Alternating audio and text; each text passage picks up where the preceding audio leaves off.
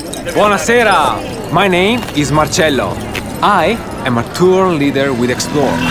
Ciao! Come, follow me. Behind this 200-year-old gate is the best view of one of Rome's finest fountains.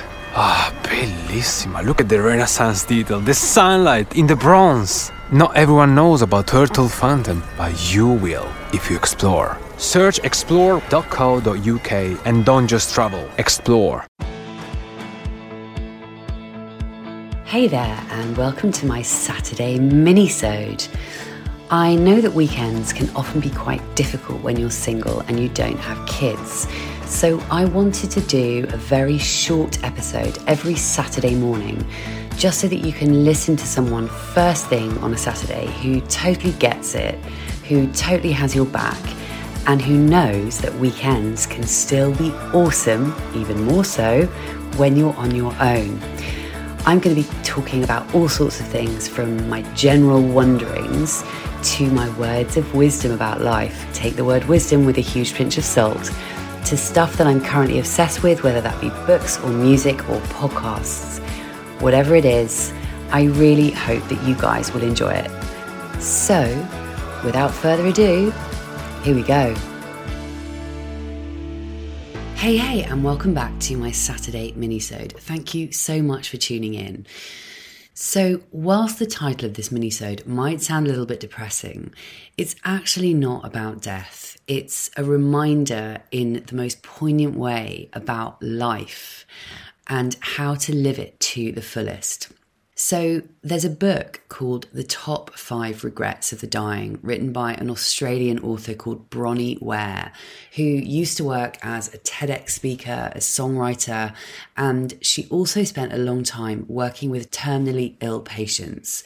And she ended up starting a blog about what she had learned from working with all of these people.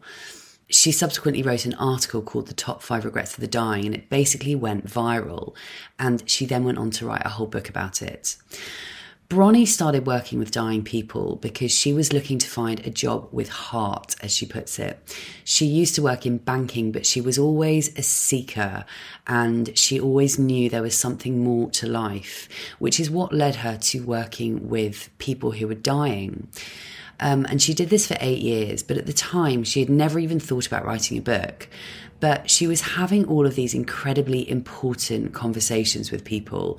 And at the same time, she was trying to kick off her career as a singer-songwriter.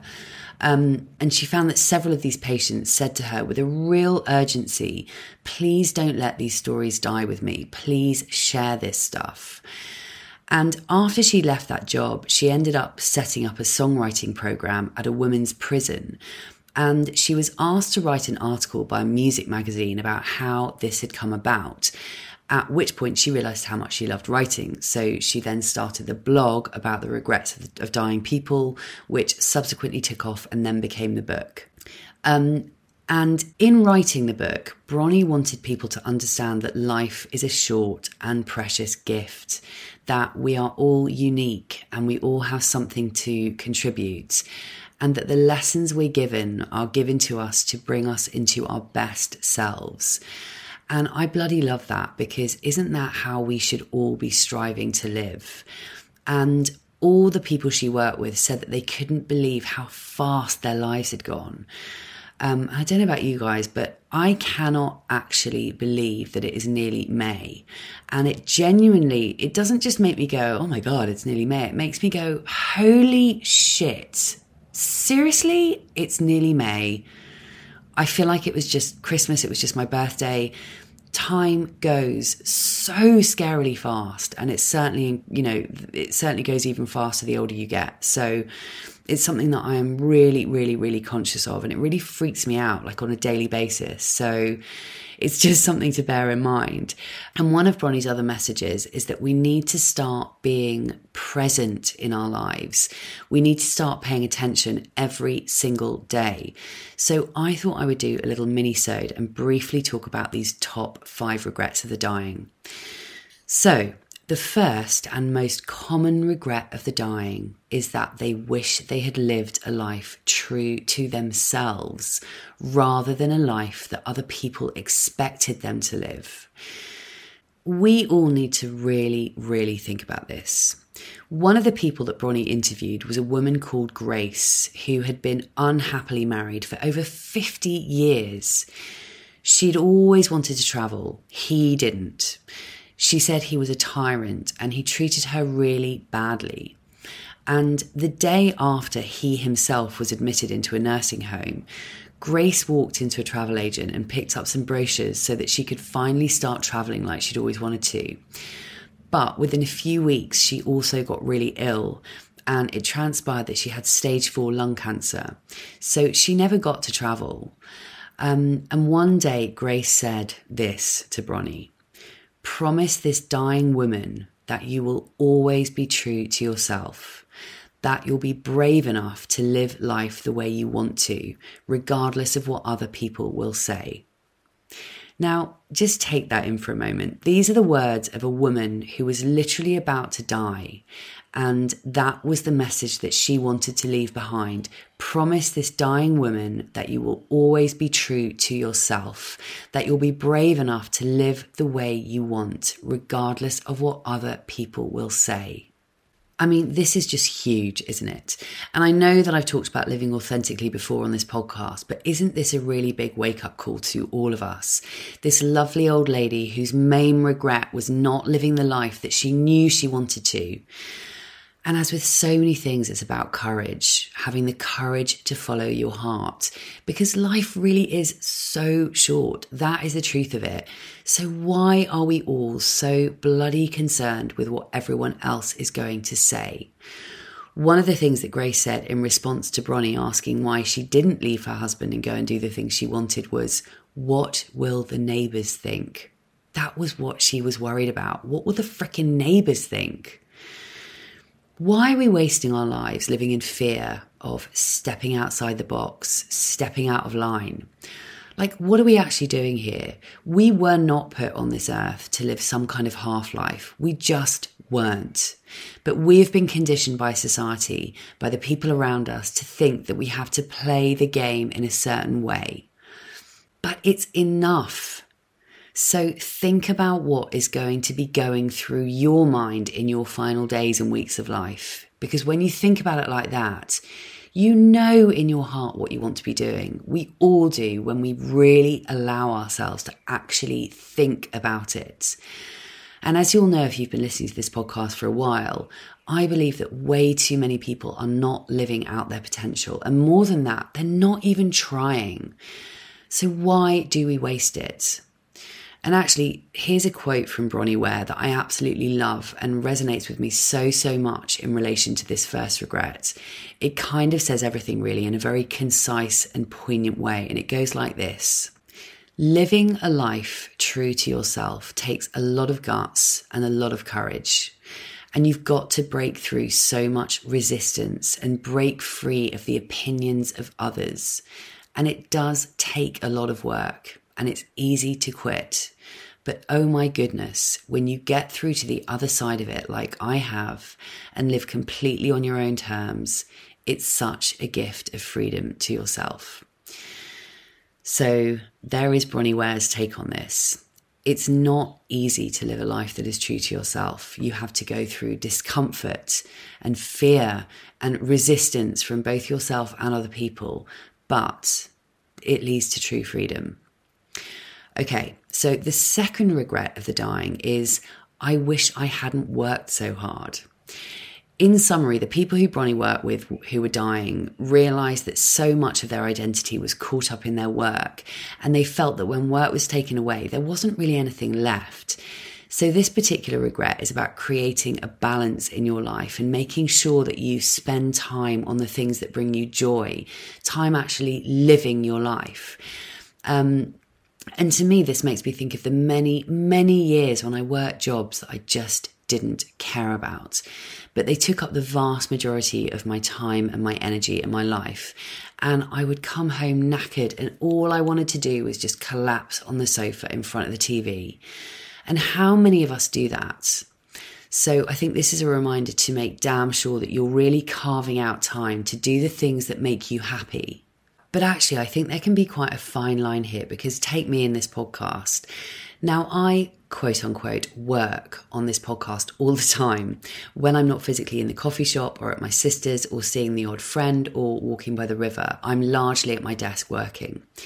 But I do think there's a difference between spending your time working on something that you get a lot out of and you love, like I do with this podcast, and it doesn't feel like work because it's doing something that I love doing. And whilst there are times when, it's 7 o'clock at night and I'm about to do another podcast interview with someone in the States, hence doing it in the evening because of the time difference, whilst there are times when I'm like, oh my gosh, I'm so tired and I just don't feel like doing this, or I just don't have the energy, it's still something that I love doing. So even when it can feel hard, I don't resent it. I don't hate it. It's just that even the things that we love doing can be hard. So I think that is something to bear in mind in terms of what Bronnie is saying. But these people wish that they'd spent more time doing things that brought them joy rather than using work as their whole identity. And I personally can take something from this because I do have a tendency to be a bit of a workaholic. But it's just really important to have a real sense of yourself outside of your work. And, create space to do the things that you love and just kind of be in the moment. So for me, that can look like literally taking 20 minutes to play with my cat and properly interact with him and just really relish being with, this divine little creature who brings me so much joy. Another thing I do is, I always get outside and get down by the river, and it feels like a necessity for me. And I need that time to be in nature and get some exercise and be present to how lucky I am to live where I live and how beautiful it is by the river. So yes, that is the second regret of the dying. I wish I hadn't worked so hard. So make sure you have a think about that one too. Okay, the third regret is I wish I'd had the courage to express my feelings. Now, I can definitely think of times in my life where I've expressed my feelings to someone and then immediately wished I hadn't, but that's not what this is about. An example that Bronnie uses in her book is a man called Joseph, who was a Holocaust survivor, who'd worked his whole life. And he was in tears right at the end because he felt as though his family just didn't know him. He had just never been able to express his feelings to his family. And this one really gets to me because it makes me think of my dad, who died 19 years ago when I was just 28. He had been ill for a long time, about 10 years from start to finish. He had several operations, big, serious operations, and it was a pretty traumatic experience, the whole thing. And in the end, he died. And he was quite a bit older than my mum, 16 years older than her, and he died when he was 71. And he really was of a generation of men who weren't the best at showing emotions. And my dad, although he was totally awesome in many, many ways, he was super bright, very, very funny. He had the best sense of humour. He was loyal. He was always there with us. And I adored him. But he wasn't easy as a dad. And although I knew he loved me, for a lot of my life, he was very distant and kind of emotionally unavailable. And he didn't really express his feelings to us at all. But when he was seriously ill, the craziest thing happened, in that it was like he had literally had to have his heart opened in surgery in order for him to be able to open his heart. And in his last couple of years, I guess it was, he showed more love and affection to us than he'd ever been able to before. And I'll never forget this one time. It was literally weeks before he died, although of course I didn't know that at the time. And he and I were watching the film High Fidelity with John Cusack, from the book by Nick Hornby. And there's a scene in the film where the main character, which John Cusack plays, his girlfriend's dad dies. And she calls him in tears and she just goes, "My dad died." And my dad was sitting next to me whilst we were watching this film. And I'll never forget, he just looked over at me. And I sensed that he was looking at me. So I looked over at him like, "What?" And he just said, I love you. And before he was ill, he was never really able to say those words. And it's just a moment that I will never forget. And I think it really speaks to what Bronnie is talking about here. So if your parents are still alive, make sure you tell them you love them. I now tell everyone I love them all the time. I tell my mum pretty much every time I speak to her, the same with my brother and my sister and my friends. And now, of course, poor Johnny, my cat, who's like, can you please stop telling me you love me every 5 seconds? But yeah, we want to find the courage to tell the people we love how we feel about them.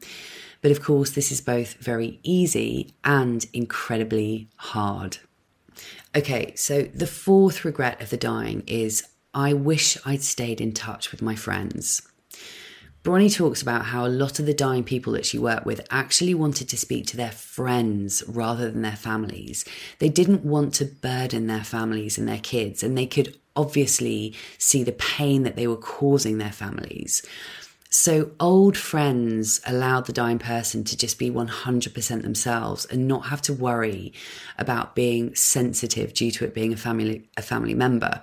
So they found themselves able to kind of laugh with their friends and not feel such a responsibility to their friends as they did to their family members. In other words, although of course the friend was sad too, it was very different to their family members. And Bronnie said that friends were able to bring a kind of lightness to the situation that wasn't always possible with family members who were often much closer to the situation and more emotionally tied to it, if that makes sense. And sometimes the dying person wanted a specific friend who they had lost touch with or fallen out with. So it makes us perhaps think about those friends who we might want to reach out to. And I know there are people in my life whose friendships I've kind of neglected or, people I've fallen out with, but of course I still love them. And it just makes me want to reach out to them. And it's another thing that really doesn't take very much, but it can mean so much. So after I've recorded this, I'm going to send some text messages. But having said that, I've talked before on this podcast about a friend who is no longer in my life, who I've known for many, many, many years. But this person, I don't feel was really a good friend to me. And I know that they weren't good for my life, weren't good for me. So that's a tricky one, because on the one hand, there of course is a part of me that wants to reach out because I still love this person and always will. But there's another part of me that knows that this person isn't good for me in my life. So anyway, it's going off on a bit of a tangent. It can be tricky, the whole friendship thing. But obviously this is a reminder that we might want to reach out to people who we've perhaps lost touch with. So yes. Now, the fifth and final top regret of the dying is I wish that I'd let myself be happier. In the book, Bronnie says the following: this is a surprisingly common one. Many did not realise until the end that happiness is a choice. They'd stayed stuck in old patterns and habits. This so-called comfort overflowed into all of their emotions as well as their physical lives. Fear of change had them pretending to others and to themselves that they were content, when deep within they longed to laugh properly and have silliness in their life again. Now, Bronnie also said that this often came from judgment from other people and other people's belief systems sort of being put upon them. And the dying person would just tell her that they'd realised that, this isn't who I am. I took these beliefs on and I've been paying a penance my whole life for them. And she also said that they'd expressed feelings that they hadn't owned the fact that they did deserve to be happy and that happiness is a choice. Now, this one resonates so much with me, and I also find it incredibly interesting, not to mention heartbreaking, because we have to realise that we do have a choice to find happiness in our life. It is a conscious choice. And that is aside from whatever crap might be going on in our lives, because we all have shit going on in our lives. We have to truly understand that we get to cultivate happiness within ourselves and that it always comes from within us. And subsequently, we always have a choice and we can make a decision to reach for happiness. We don't want to be waiting for this thing or that person or that time or that experience to happen before we allow ourselves to feel happy. We get to tap into it right now. I did another minisode all about this actually called I'll Be Happy When ... So you should go and have a listen to that one if you want. So there are the top 5 regrets of the dying in a nutshell. I'll just go through each of them. The first one is wishing they had lived a life true to themselves rather than a life that other people had expected of them. The second regret is I wish I hadn't worked so hard.